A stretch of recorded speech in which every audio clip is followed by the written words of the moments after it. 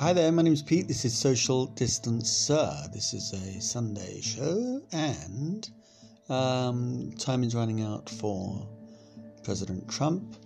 Be under no illusions that he is trying to get as much money out of his supporters as possible, under the guise that he's raising money to fight legal challenges because the election was a fraud.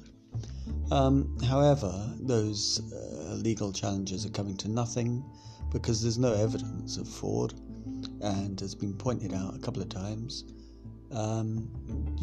They're saying one thing in press conferences, but then when they walk into the courtrooms, they are not saying it's fraud, because you get into trouble if you lie to a judge. So it's all a grift. It's the biggest grift going. And it's a good one, if you can convince enough fucking stupid people to part with their money by saying, we're for freedom and democracy, and, you're being lied to, give us your money. Now, what is he going to do with all this money? Because it's obviously not going towards the court cases, because the court cases aren't happening.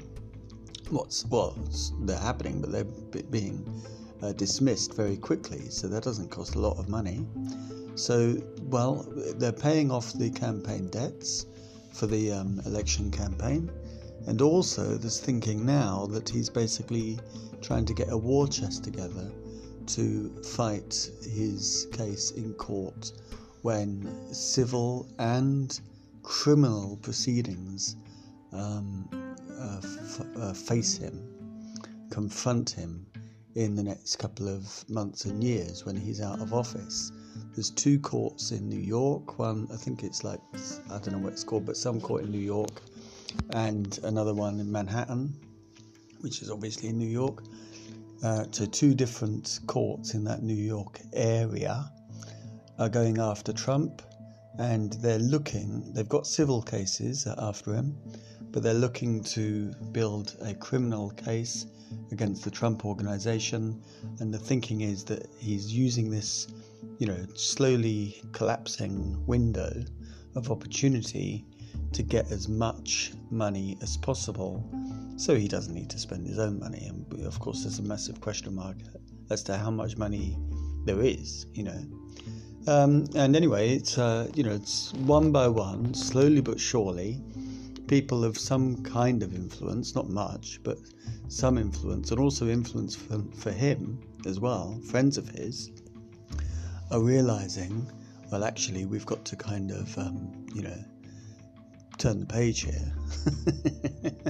Now, interestingly, there's only been 3 Republican senators that have come out against him so far, which is fucking nothing, Mitt Romney came out very strong. Ben Sasse, who looks like he's gearing up for 2024, and some other guy. But, the vast majority of the Republican Party are lockstep behind Trump still. And even Mitch McConnell isn't asking questions about, what are you going to do in a couple of weeks' time, you bloody idiot, You got Joe Biden on your doorstep, pal. But Chris Christie, who isn't he's not a elected person anymore, but he is friends with Trump, and he worked with Trump on the first campaign debate. So, it's the first debate for the campaign where, Trump went nuts, that first one. And Chris Christie was asked by George Stephanopoulos today about whether he should, whether Trump should basically give up, and this was what happened. Is it finally time for this to end? Yes. And here's the reason why. The president has had an opportunity to access the courts. And I said to you, George, starting at 2:30 a.m. on Wednesday morning, if you've got the evidence of fraud, present it. And what's happened here is, quite frankly, the conduct of the president's legal team has been a national embarrassment.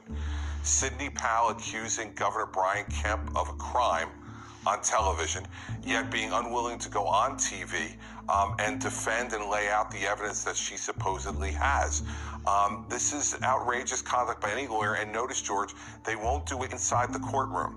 They allege fraud outside the courtroom, but when they go inside the courtroom, they don't plead fraud and they don't argue fraud. This is what I was concerned about at 2:30 in the morning on Wednesday night. Listen, I've been a supporter of the president's. I voted for him twice, but elections have consequences. And we cannot continue to act as if something happened here that didn't happen. You have an obligation to present the evidence. The evidence has not been presented. And you must conclude, as Tucker Carlson even concluded the other night, that if you're unwilling to come forward and present the evidence, it must mean the evidence doesn't exist. That's what I was concerned about starting on election night, and I remain concerned today. I think it's wrong. I think what you've heard lots of Republicans starting to say this. I said it on election night, and I hope more say it going forward, because the country is what has to matter the most. As much as I'm a strong Republican and I love my party, it's the country that has to come first.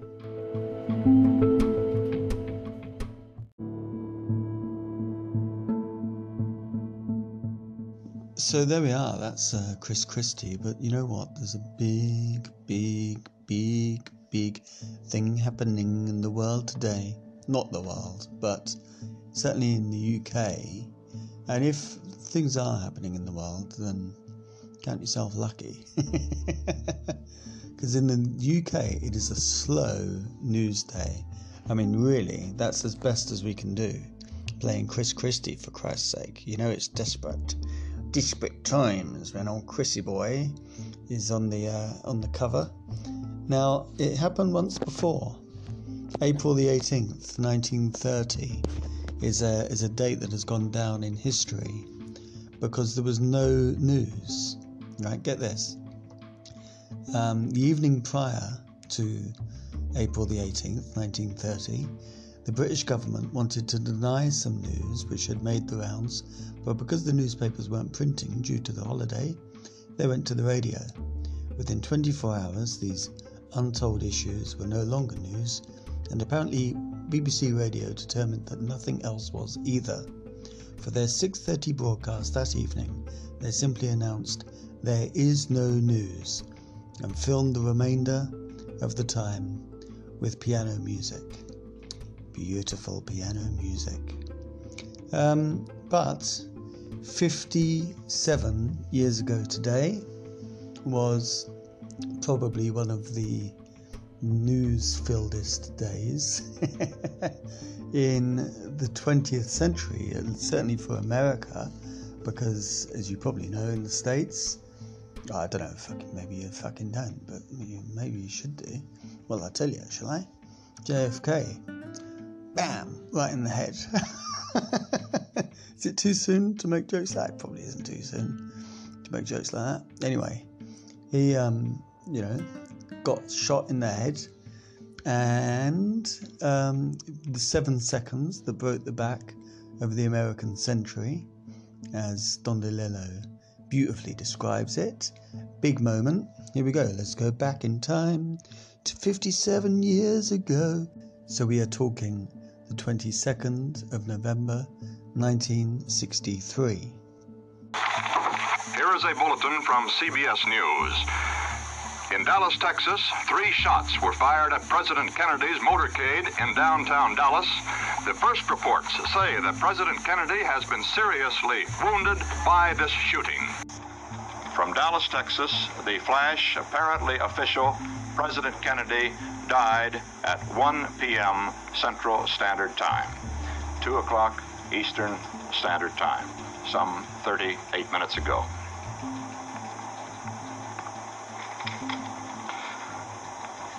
Vice President Lyndon Johnson has left the hospital in Dallas, but we do not know to where he has proceeded.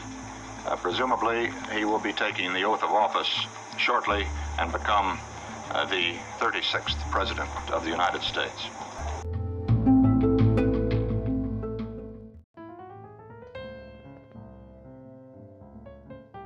So there's Walter Cronkite there, looking all emotional, like some kind of busted fireplace. 57 years ago today. And there's a tiny bit of news, but basically it's all about the sausage and his sausage fest tomorrow. And what are we expecting? Well, we're expecting him to lay out that the tier system will be tougher. Going on what we know, that the Southwest has bloody ramped up the league table. They're rocketing up there. So hopefully the restrictions will be tougher than they were earlier. But, gyms and non-essential shops will open again. We know that. And obviously restaurants will open again, and, pubs will open again. So, is it worth it? I'm not entirely sure whether it is or not. We haven't seen the evidence, as I said on Friday, that it's working. It looks like we know that things are coming down in terms of, confirmed case numbers are coming down in the north, which is obviously brilliant because that's where it was the highest, but also that's where tier 3 was for the longest. So is it just, from that, like a very slow runoff from that? Probably is. That's what they're saying. So, my view on all of this, the tighter the better. But, let's see what happens. And then they're saying up to 4 family groupings can meet for Christmas, for up to 5 days of Christmas. This isn't sorted yet. It's not totally, agreed. But that's what they're talking about. It might be 3, it might be 4 family groupings. It might be 4 days, it might be 5 days. Apparently Nicola Sturgeon is saying, what about Hogmanay? Hogmanay's really important for us. Hogmanay! And, which is New Year's Eve to everyone else. I don't know what Hogmanay means. Probably Joanna and other Scottish listeners do. But anyway, there is no news basically, which is good, I suppose. Well, it's very good. Apart from the massive, apart from the coronavirus. But why the fuck would I talk about that? Anyway, it's clearly a bloody grift. I'm on the grift train too, because I thought it'd be a fun title episode. And I did ask the researcher, because I've been on Dartmoor all day, right? News to me is the beautiful lichen. I'm liking the lichen on Dartmoor, and found out a beautiful name for a lichen in a minute. Or is it a mushroom? A fungi. It's a fungi. Yeah. Jesus. Anyway, so I asked the researcher what's going on, and he said, no, there's no news.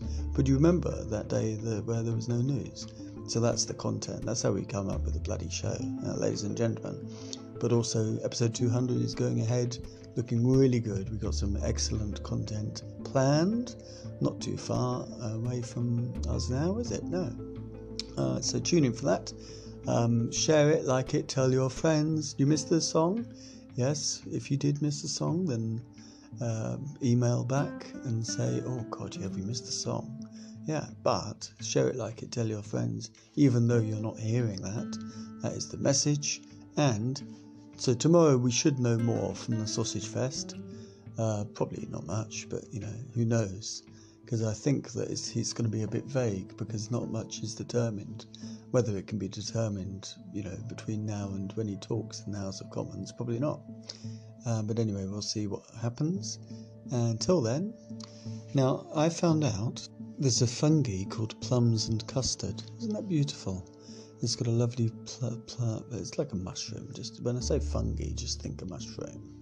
It's like classic toadstool shaped mushroom, and it's got a beautiful kind of plum coloured top and a custard coloured edging around the rim. Think of the thing that you've never seen before. Plum and custard fungi. 1, 2, 3. Walk between the raindrops. Take care of yourselves. Thanks ever so much for listening. See you later. Bye.